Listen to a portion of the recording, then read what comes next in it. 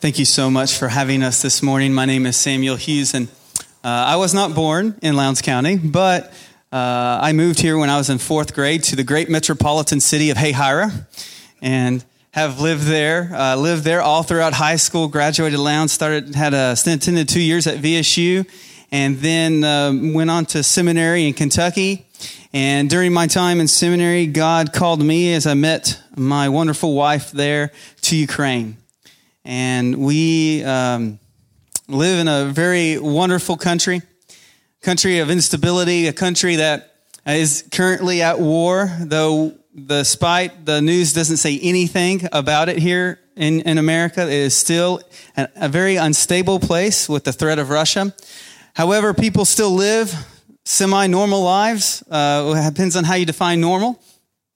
But God has blessed us with the opportunity to make disciples and to love people. And I could talk a lot about it. And Wednesday, I'm going to talk in more detail, but I just want to kind of show you a video just to give a little context about it. We are with a group called Youth Ministry International. And I, as a job, you could say I'm a professor of youth ministry at seminaries throughout Ukraine. And so I train young youth pastors, youth workers in local churches so that they know how to reach young people. And that works itself out in many ways. But I'll just let the video, and then after that, I'll just close this out.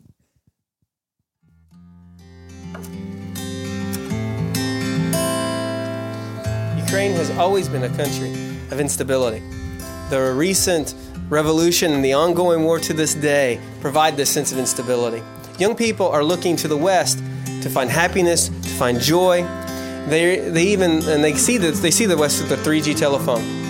So who is the best person to take the message that true happiness is only found in Jesus Christ? And the best people to take that message of the gospel is the youth workers and youth pastors in local churches. And the youth pastors in local churches need training.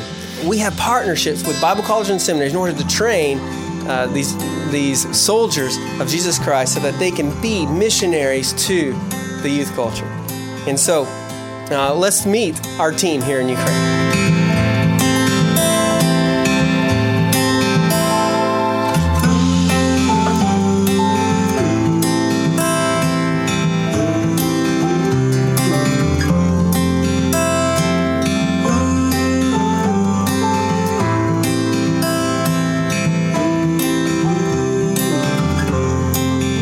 One of the greatest challenges we have is human resources, and more specifically, national professors.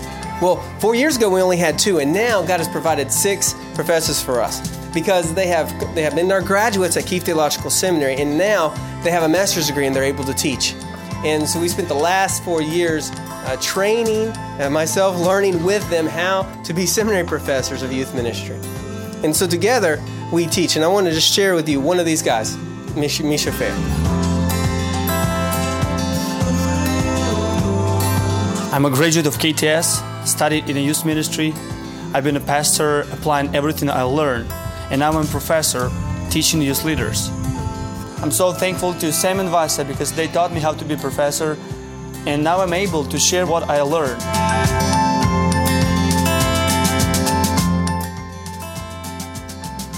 Нещодавно ми святкували 15-річчя програми молодіжного служіння в Київській богослівській семінарії. Хочу дуже подякувати працівникам і служителям Youth Ministry International за те, що ви почали це служіння.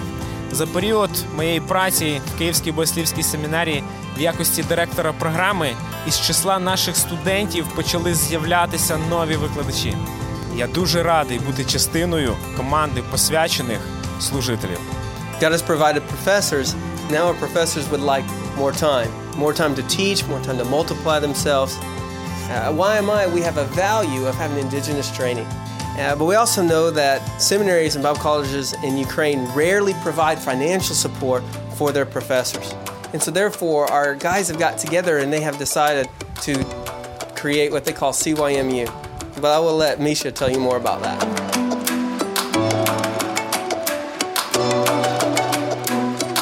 CYMU was started so we can raise support like missionaries from Ukraine. We have partnership with YMI and we believe that will free us to train more youth workers and produce our own materials in youth ministry for Ukraine. This also will help us to expand youth ministry in the whole Eurasia. Me and Radik are seeking to find partners in ministry for just that purpose.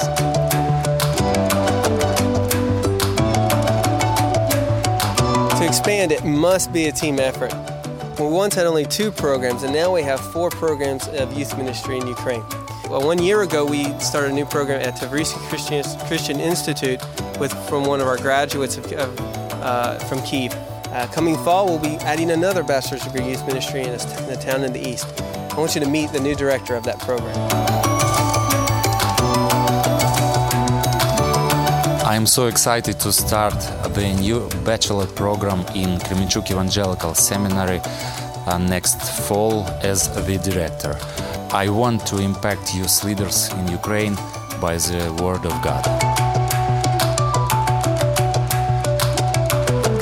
My role on our team is support and expansion. Last several years, we took trips to Georgia and to Kazakhstan to build a relationship with local youth leaders and look at the possibility of starting new programs there. I pray over the next 5 years, we will begin a new program of youth ministry in somewhere in Central Asia. Our family has grown. We have grown in our walk with the Lord over the past 3 years, and our ministry has grown. We want to thank you all for your love and your prayers and your support for us, our family, and our ministry. This is Team YMI Eurasia, reaching young people for the gospel of Jesus Christ through training trainers in youth ministry. Join the team.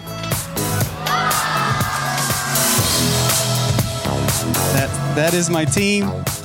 Look forward to sharing with you more on Wednesday what God is doing.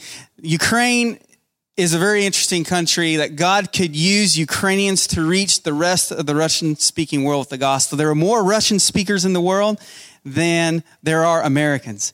And so we have a great potential with what God is doing there, and I'd love to share with you about that more on Wednesday. I just want to kind of close out the time, and I will just ask us to pray, and I'll pray in Russian just to get a sense of my church service in Ukraine, and I'm really glad to worship with you in English, all right? So let's go to the Lord in prayer. Наш Бог, спасибо за то, что Ты дал нам все необходимое для жизни в Иисусе Христе. И мы нуждаемся в Твоей присутствии, мы нуждаемся в том, что Ты даешь нам мудрость, как мы можем распространять Евангелие здесь, в Америке, в области и в крае земли. Мы просим, чтобы Твое присутствие будет с нами сейчас, когда мы еще будем слышать Твое Слово. Тоже мы молимся за Джордания и тоже за Сару, чтобы Ты благословил их в Лебаноне. Мы любим Тебя, наш Господь, наш Спаситель Иисуса Христа. Amen. Amen. Thank you, brother. Appreciate you.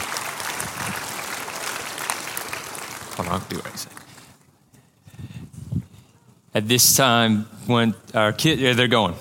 Kids are going to Kids Connection, and we're excited for you guys.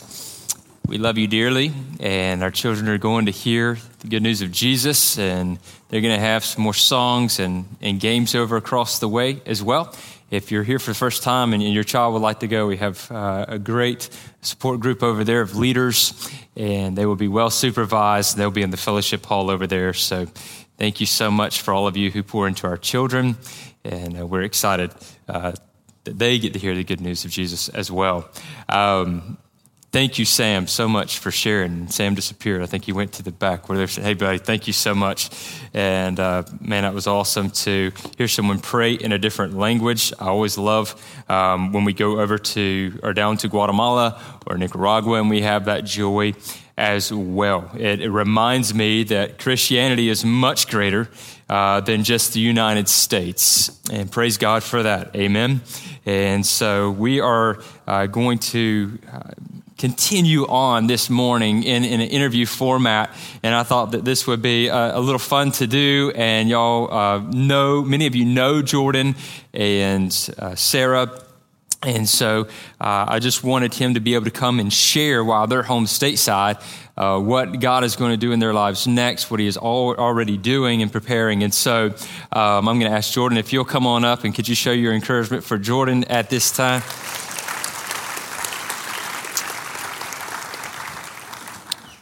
How you like the tables? Good? That work? You like them? All right, good. So Jordan, tell us just a little bit about what's been going on in the last 2 years of your life. And many of us know, but there are several here this morning who do not know. So just fill us in on what's been going on the last 2 years. Yeah, so the last 2 years we've been living in Kampala, Uganda. We moved there to teach and train pastors in the East African region. So I've been teaching at a university seminary, mainly working with pastors from rural areas, teaching theology and equipping them to go back to their countries, go back to the places they live to start churches and disciple new pastors and Christian leaders. Awesome. And so it's been a good, faithful work, I know, in the seminary training. And I remember us having a conversation just when you came back last year, when you hear gospel and you meet with pastors and they're coming, I mean, they were very poorly trained before. And so you were able to have a great work there and just the steady training. And so you've seen fruit from that as well, these guys going out. Yeah, I mean, it was just eye-opening, being able to work with a lot of these pastors, guys who, some of them 40, 50 years old, been pastoring for their entire lives. I mean, most of them are farmers to earn an income, but leading their churches on Sundays, who had zero training. Many of them didn't own their own Bible. So to be able to come and sit and learn about theology and learn a lot of the things we, just know from Sunday school class, from sitting in church every Sunday was really eye-opening. We got to start, me and one of the pastors, Moses, who was in the school I was teaching at, I was able to help him start a new training center up in northern Uganda, which is a really rural area. Think mud hut, $1 a day type. We would go up there and do weekend trainings, and pastors would come 20, 30 miles on bikes just to hear, 3-4 hours of teaching. So it was a great experience, and just got to see how God's using these guys we got to pour into to then go out and replicate that in other parts of East Africa. Amen. Amen. And many times with what's on our heart, you can say, okay, this is the vision, this is where we're going, and we're probably going to be here a long time doing this long, steady ministry, and it's greatly needed there. But then in the midst of that, what begins to happen all of a sudden is something begins to churn in your heart, and there's a vision that comes into play. And I know this happened with you and Sarah, and y'all began to talk with some folks, and now God is directing you to a different part of the world, which is going to be very exciting for you to share. So I think it was around last fall that you let us in on it, and we kind of had some quick questions for you on that, which we'll address in just a moment. But tell us, where's God leading you now and the work that's to be done? Yeah, so about a year in, I'm teaching, I'm training pastors, I'm getting to work with these guys who had come from 7 or 8 countries in East Africa. They were coming for, many of them, just 1 year of training, and then they were going out and starting new churches, planning new churches, going to difficult areas. And again, like Brian said, we moved to Uganda thinking, this could be it. This could be our long-term thing. And we loved our time in Uganda. But about a year in, God started stirring. And through these relationships with these pastors, God kind of started churning in our hearts and creating this desire to kind of do what they were doing. So instead of staying in Kampala and teaching and training pastors, we felt God's call to actually go plant a church, to go to an area that isn't Christian, in need of the gospel, and kind of begin a new work there. So we reached out to a church in Dubai who, through some connections, we knew they had this big vision for planting churches in the Middle East, predominantly in the 1040 window.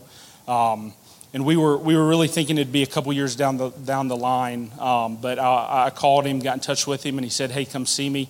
I said, "Well, just keep us in mind." And he's like, "Well, let's come up and talk." So I went to Dubai, got to talking, and it was just really evident that they had been training up a pastor for 3 years to move to Beirut, Lebanon, to plant a church, and they had been praying for another pastor to come alongside him. And just with my skill set and his skill set, it was something they had been praying for. And so we were a little taken aback because it was a lot sooner than we were thinking. But again, it was just kind of green light after green light for about 6 months. And finally we just kind of committed to it. We talked with the guys here and some of our other mission agency contacts, and kind of got the blessing and committed about 8 months ago to move to Beirut to plant a new church. Yeah. So. And that's Beirut, Lebanon, which you're going to have to show us the map where that would be at. Do we have that? Yeah, there we go. Yeah, okay. So it's the little country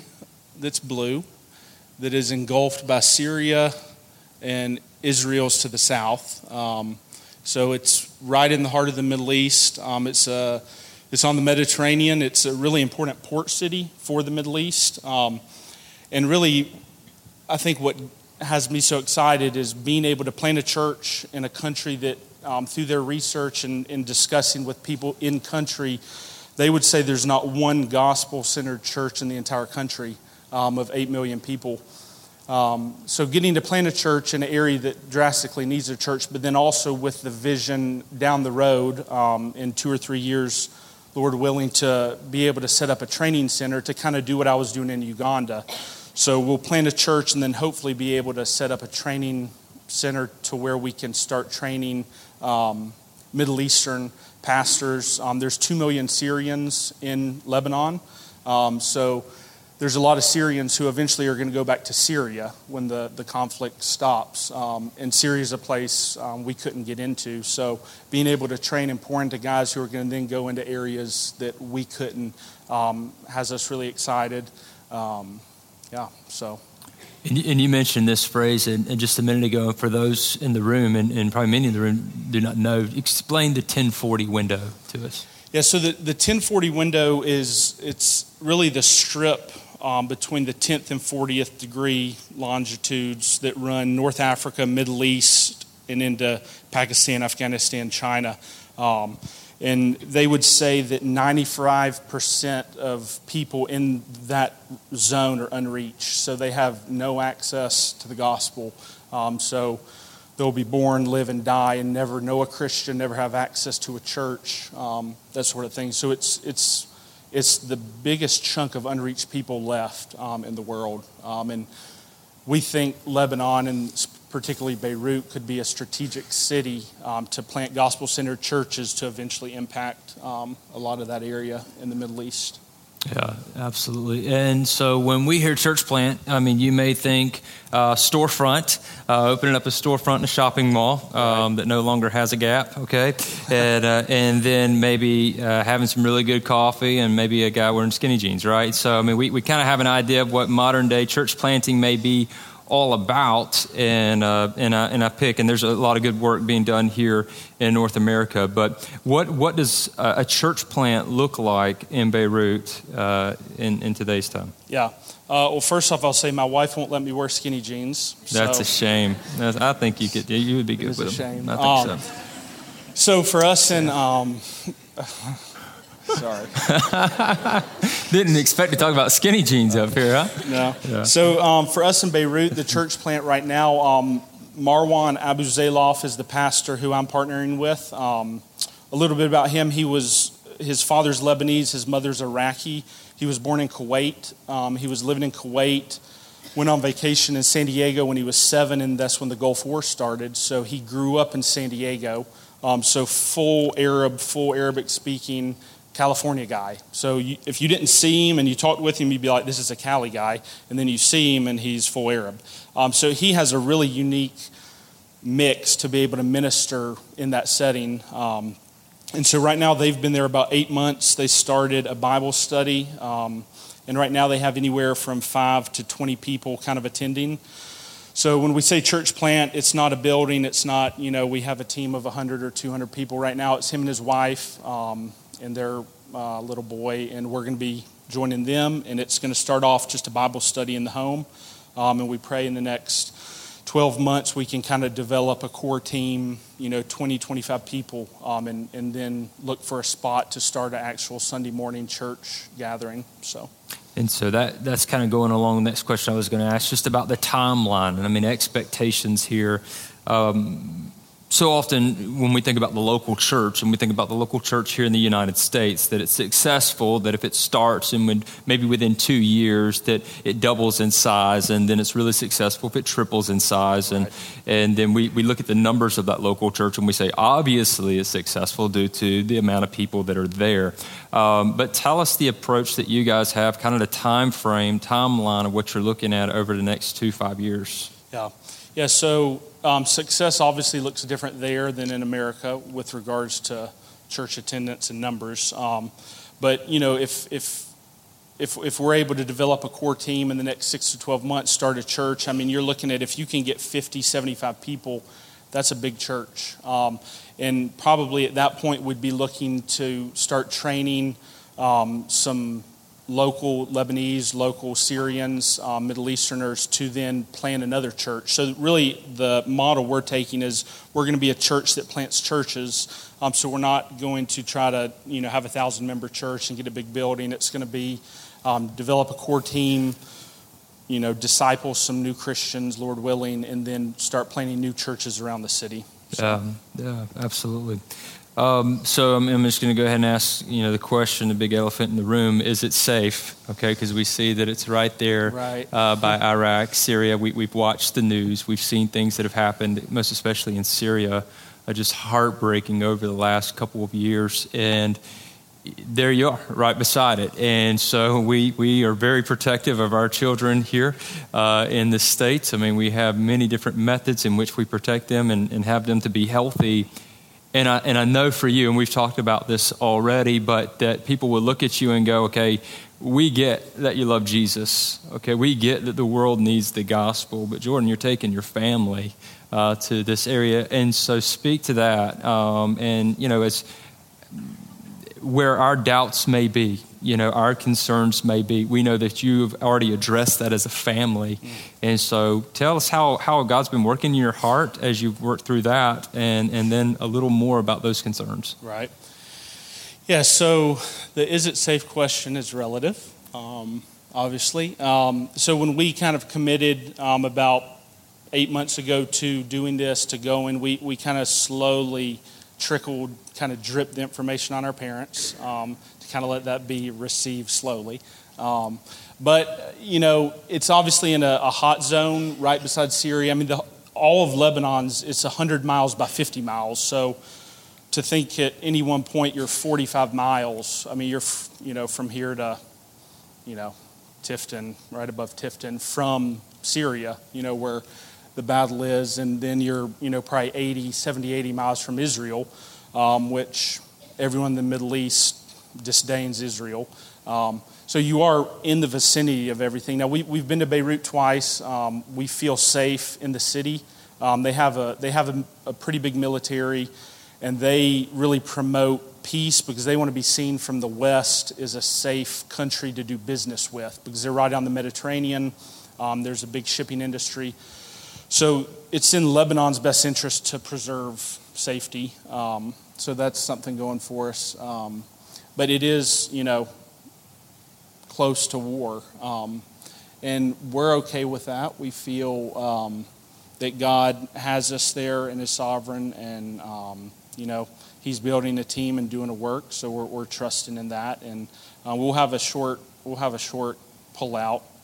If something escalates, we'll have a plan in place to get out as quick as we can. But through our 2 visits, God's kind of calmed our fears somewhat.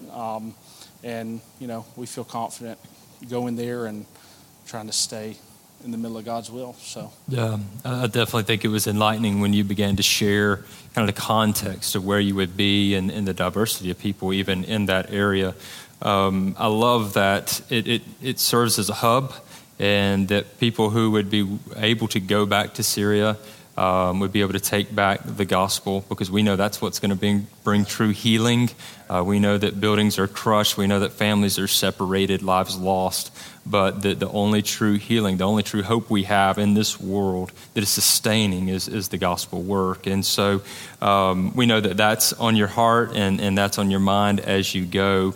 And, thank you for kind of sharing a little bit more on that. Tell us, really the context of the city. I mean, what's it look like? We think of Lebanon, we think of Syria, we think, I'm thinking some mud buildings. I mean, they're built, and then we know there's some new buildings that have been built, okay, bigger cities. So tell us kind of the area. Yeah, so Lebanon's, it's really, really unique. It has 3 of the 10 oldest cities in the world. So Sidon, Tyre, Byblos, and actually Beirut are all 5,000 to 6,000 years old and older. 2 of the cities mentioned in the Bible. So it's really where a lot of this stuff started, 2,000 and 3,000 years ago. Beirut is an urban city, so it's very much a big city. So it's a drastic difference from being in Uganda. So think New York, but not as advanced and nice. So it's urban. And then it's a really unique collection of people. So the French controlled it through the 60s. So if you're walking the streets in Beirut, you're going to find people who speak Arabic, French, and English.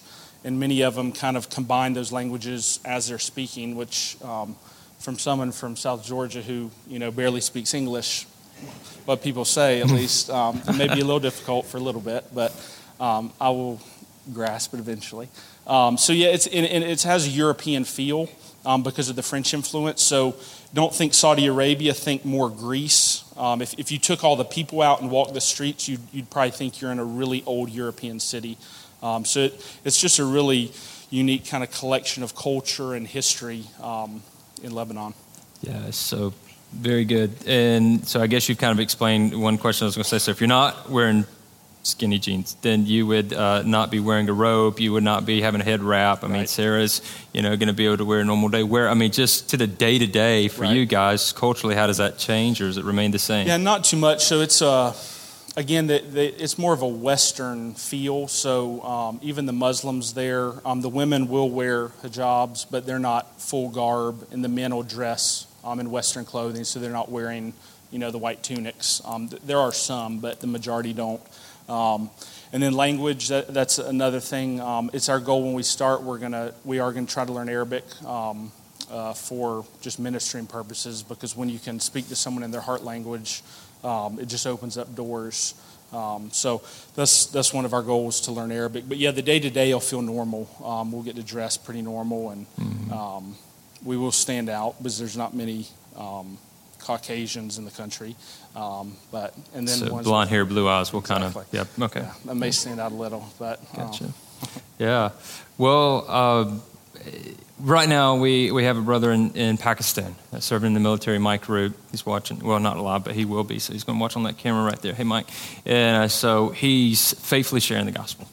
And one of the things we ask him is, hey, man, is it dangerous as you're sharing? And we jump to that. Is it dangerous? Is it safe? And I think what this does for us today, and even me having to ask these questions, is that's such a concern for us. We really much love our lives. And so the dying to self daily, taking up the cross and following Jesus is our call, whether we're here or you're in Beirut or whether you're in Ukraine. So when it comes to sharing the gospel, is this something that would take place on the streets? Is this something that would be better suited for having someone in your home or meeting at a restaurant and kind of in the corner? I mean, what's the approach to sharing the gospel, just the practical applications of that day to day? Yeah, so and that's one of the reasons Lebanon is going to be a strategic country for reaching the Middle East. From Lebanon's government stance, they say there is freedom of religion. So it's not illegal to be a Christian, and it's not illegal to share the gospel. So with that said, the majority is Muslim, so that's the stance of the government. So obviously the people may have different views, but you can, share the gospel. You can openly have a church service. One of the unique aspects of Beirut is the largest university in the Middle East is in Beirut. So there's students coming from all over the Middle East, the top medical schools in Beirut. So you're really getting people from all over the Middle East into the city. And it's also seen as kind of one of the top travel destinations for Middle Easterners because it's on the Mediterranean Sea. It's beautiful. So there's going to be a huge collection of people there, and because it's not illegal from government's stance to share the gospel. We will be able to kind of openly discuss. There'll be strategic ways and there'll be things we don't do because there are militant Islamic groups in Lebanon. Southern Lebanon is controlled by Hezbollah. There's ISIS groups in northern Lebanon. So, they're around, so you're not going to just, go out with a sign and that sort of thing with a banner and walk the streets. But I think doing it strategically, that's the plan. Yeah, yeah, amen. Well, kind of two more questions maybe to close up here. How can we be praying for you guys as a church? Things that you've mentioned. Yeah, I think we've talked a lot about the prayer requests or kind of around them. Probably the biggest one is just the transition. We loved our time in Uganda. We hated leaving, and we were excited what God's taking us to and what He's going to do. But it was difficult leaving Uganda. So just the transition from Uganda, which was a really rural setting, to an urban setting with a different people group. That transition, and then primarily for our children. They're going to be in an international school. So most of their friends are going to be Lebanese and Middle Eastern, which is, I think, really exciting. But just the transition for them, because there were a lot of expat Americans in Kampala that we were friends with, and that's going to be less so in Beirut. So just the transition for the family, for the children. Second, probably language acquisition. Like I said, in seminary, when we were in Hebrew, I barely made it through Hebrew, but all my really smart friends would, the professor would say, "Who wants to read this verse in Hebrew?" And all my friends would be like, "Jordan wants to." And I'm like, "No, Jordan doesn't." So they did that because they wanted to hear the Southern drawl in Hebrew, and I butchered it every time. So just language acquisition is going to be a big prayer request. it's going to be a 2 or 3 year process, but that we would stay faithful, knowing that learning the language will pay dividends down the road, 10, 15 years, hopefully. Third prayer request would be that we can build relationships. So church planning, it's not like we're throwing up a sign and we're going to have people from other churches kind of say, "Oh, let's go try it out." There are no other churches. So it's really going to be meeting people, at the kids' school, at the local coffee shop, at the university, and just developing relationships, which takes time. So just that God would give us a few key relationships who they could then, want to invite and share and spread. That'd be the third. And then financial partners. We are here this summer to try to raise some more financial partners. We're fully supported by Perimeter and our friends and family. So we are looking for 15 to 20 new kind of monthly partners. So that's a need that, God's been faithful the past 2 years. So we know He's going to provide, but I'd say those are Amen. 4 pretty big ones. Yeah, so. Thanks for sharing that. Yeah.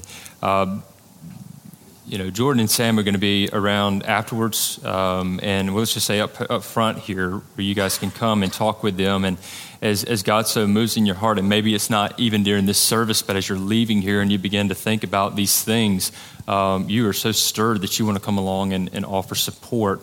And so they'll be able to pass out cards and information. And again, on Wednesday night, we'll have that available. But thank you so much for sharing it. And before you step down, how would you challenge us, Jordan? God calls some to be on mission to go, others to go here locally. And so as we're on go here locally, how would you challenge your home church? Yeah, I would just say, I know Brian talked about last week, your heart for the city. And man, that's such a strong need. And then, I would say just have a heart for the nations. The stats and the numbers are big. They say there's, 7 billion people in the world and, 3 billion are unreached. So that's 40% have no access to the gospel if they wanted access. So it's a lot of people out there that, we should be praying for missionaries working in those areas. And then another stat that really hit me when I read it the last few weeks, but 84% of Muslim, Hindu, and Buddhists don't even know a Christian. And there are those people in Valdosta. So it's, developing relationships and just opening yourself up to talk to people, to befriend them, to eventually get to the gospel. So, as you're thinking about the city, also think about the nations. So yeah. I'd say that's it. Good. Brother, thank you so much. Can we put our hands together and Amen. church our brother? Thank you. Good job. Good job. Thank you so much. And again, they'll be up here at the end of the service, and you'll want to meet them, especially if you've never met them. They are very much as genuine as they come across here on stage. They are one-on-one. And so thank you guys. I appreciate your testimony. I'm just going to share for a few minutes here something that I believe is very important for us to address as a local church. And things have escalated quickly in a town called Charlottesville, Virginia, where over the weekend there was a white supremacist march that took place. And now I will say that it's pretty fresh. There's still maybe a lot of details to come about of what happened over the weekend. But one thing that was burning on my heart, and I had a dear brother in Christ who last night texted me and gave me some good information as well, just showing support and saying, hey, we as a local church, we need to bring awareness to this and how this is wrong. And it's that when we look to the gospel, what we learn is that where we come from, where we live currently, the color of our skin, whether we're male or female, does not bring greater value to who we are as a person. And when we, as citizens of the United States of America, say we're extremely rich, I think we say that often and we don't realize just how rich we are. But also, I do think that growing up in this country, there have been many things that I've taken for granted, and many things that I've never had to deal with that others have. And so I don't want to stand before you today and say that what's happened in Charlottesville, Virginia is just a passing thing. I think when you see riots and when you see marches like this, it ought to stir something within our hearts, and if it doesn't, then I think there's something wrong.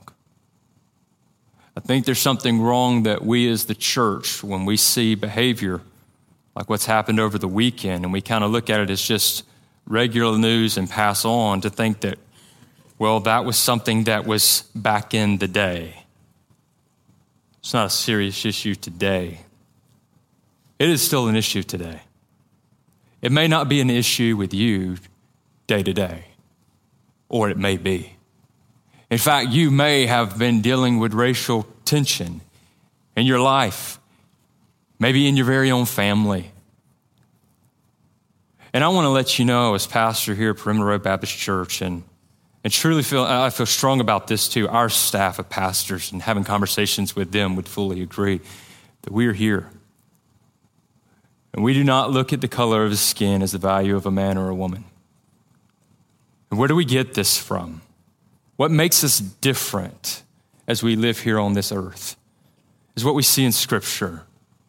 And that's why we gather every week together around the Word. I've already told you I'm not creative enough to come up with topical sermons throughout the year. But praise God for that, because in my weakness, what God does is he just drives me to his word and says, my son, preach it. And when we look in Galatians chapter 3, 26 through 29, a passage that we looked at in the springtime, I want to bring it to our remembrance once again. And don't we see that in the word often, that God says, remember, remember, remember, and how often we forget. But here's what we see in his word. For in Christ Jesus, you are all sons of God through faith. For as many of you as were baptized into Christ have put on Christ. There is neither Jew nor Greek. There is neither slave nor free. There's no male and female, for you are all one in Christ Jesus. And if you are Christ, then you are Abraham's offspring, heirs according to promise. What I want to point out in this passage is that there has been racial tension for thousands of years. And we have our own racial tensions in the context in which we live in day to day. So how are we as the church to respond we are to take forth the gospel to every man, to every woman in this community. You have a witness in the place where God has placed you. And carrying forth the gospel means that you use words. You speak the truth of who Jesus Christ is, what he came to do, what he came to accomplish on the cross, and what he did accomplish on the cross. It is finished. It is good work. It's done. Nobody has done the good work of Jesus Christ except Jesus Christ. Nobody has done such a good work. And there's no other way of salvation except through him. And so I could be naive and foolish enough to think that this would never be a problem at Perimeter Road Baptist Church. That when in our hearts that we wouldn't have favoritism or hatred towards one another based on a person's skin color.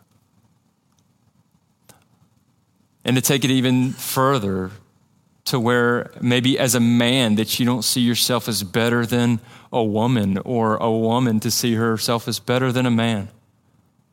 But to keep it within its right context of what I'm alluding to that happened in Charlottesville, Virginia, we ought to take things like this serious. And we ought to be deeply concerned. And we ought to pray. And we ought to act. And you act by the way you treat other people. Not the way that you treat people just face to face, and that is absolutely important. That's what we're talking about, yes, but even the way you treat them when they're not around. In your conversations, your ideology, how you talk to your kids about culture. Do you truly value everyone around you as the same? And do you see that the greatest need for every individual is to be a part of Abraham's family, to be a child of God, to be covered in the blood of Jesus Christ, because when you're covered in the blood of Jesus Christ, the only thing that you are concerned about is Christ, and that people know him, and you'll go to all people. So no, I'm not asking your permission, I will do it. I will tell you that if you have this attitude in yourself that you are better than someone else due to the color of your skin, this is wrong. It is sinful, and it is not honoring to God. And I call you to repent if this is you. I call you to repent. This is happening in your family. This is happening among your friends, the talk that puts down one race over another. Call it out on the spot. Do not be silent. Do not be passive when it comes to this. Stand up for others. This is a good gospel work. Christ Jesus came for the world. For the world. And what a beautiful testimony we've heard today from two men who grew up in this area, and it wasn't enough just to stay in this area. They had to go to the world and share the good news, and they are, and they will continue, and we will come right alongside of them and be faithful in our support. But we too must be faithful in spreading the gospel. It's so, if you look to Christianity as something that was birthed in the United States, you've missed it. If you look to the United States as the chosen people of God, you've missed it. If you think we're more special than what's going on in the Ukraine, you've missed it. If you think you're more special than those who are in the Middle East, and if you see anybody of a Middle Eastern descent and automatically you look at them and you judge them, you're missing it. We are part of the world. We are a part of the world. And to think that Jesus Christ would love someone like me, that he would die for me, someone who did not love him, someone who did not worship him, but worshiped false gods, worshiped myself, worshiped my parents, worshiped the culture. I struggled with racism as a teenager. And to see, and I could go on, and you could go on, but he loves you. You have been captured by God's grace. He has gone deep underneath anything you could ever do. He has gone below that, and he has captured you, and he's put you in his hand, and he says, you are mine, and that's your only boast. That's your only boast, Christian. It's nothing of your upbringing. It's nothing of your ethnicity that makes you any more special than anybody else. And so with a heavy heart, I feel that it was only appropriate to deal with this in seriousness, to say that, you know what? We as a church need to be in prayer today for what's going on. We need to be in serious prayer. And you know what? Here's what we cannot do.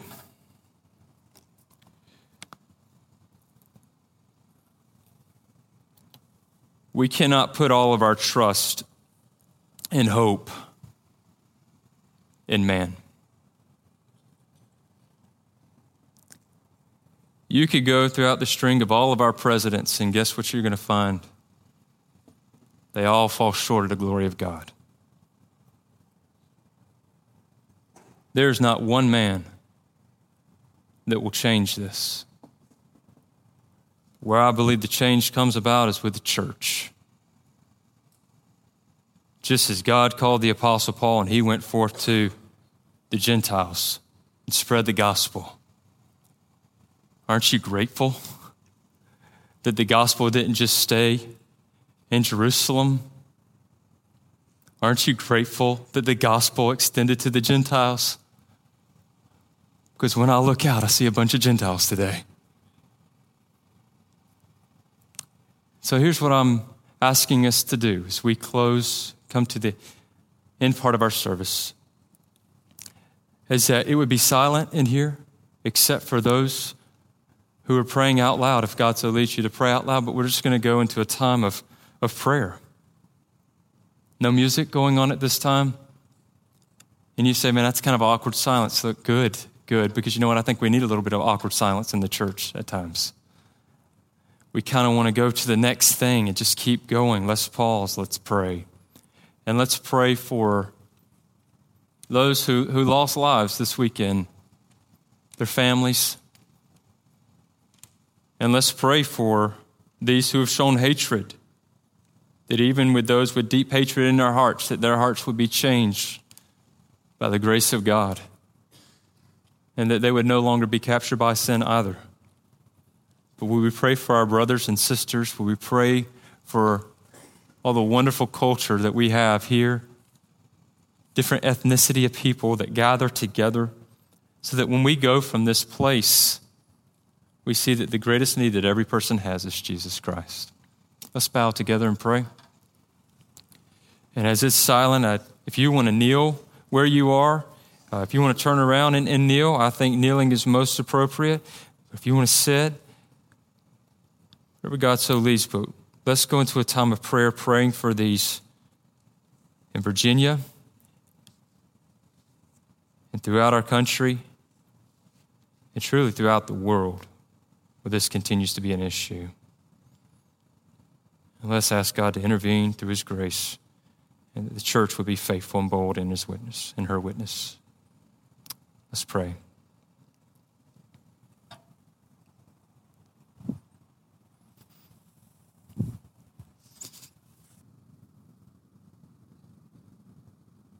Father, we do pray that we would be the people that love you more, and God, that hate our sin more.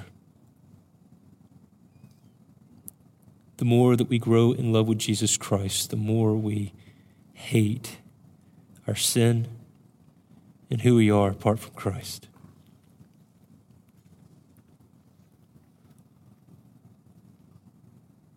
Father, we pause today to address what we have heard in the news. And God, there have been many things that have happened over the years that we've failed to pause and pray. Lord, thank you that today this has been made aware. God, we ask that, Lord, through your grace, through your mercy, that you would bring about salvation. And God, may it start in Charlottesville with people who have hatred in their hearts. As it spreads out from there, Lord, people who have hatred in their hearts, one person to another, capture them by your grace. Lord, may we be faithful in sharing the good news.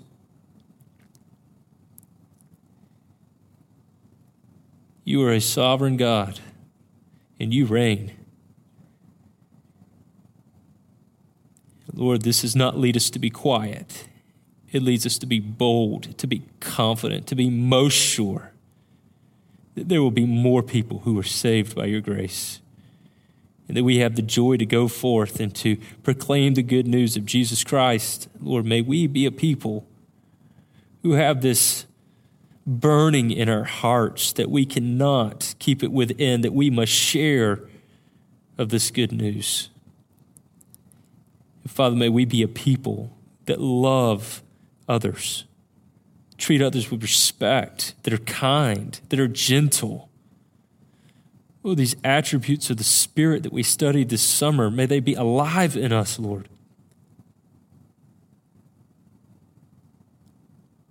And may it bring about a healing in our communities. Father, where we're not even aware of this, where we're not even bothered by it, Lord, would you awaken us to the great needs around us? Help us to understand where other people come from. We could sit down and learn from each other, God. Once again, this has just brought forth the reality of the lostness and sin that's ever around us, Lord, and the devastating impact it has on your creation. So, Father, today, may we have hope, may we have joy, may we have boldness, Lord, may we be confident, and may we be filled with the love of Jesus Christ. And that we would go forth, Lord, to continue to make disciples, continue to love those who are around us. And may this be filled with the great love in which you love us. In Jesus' name we pray. Amen.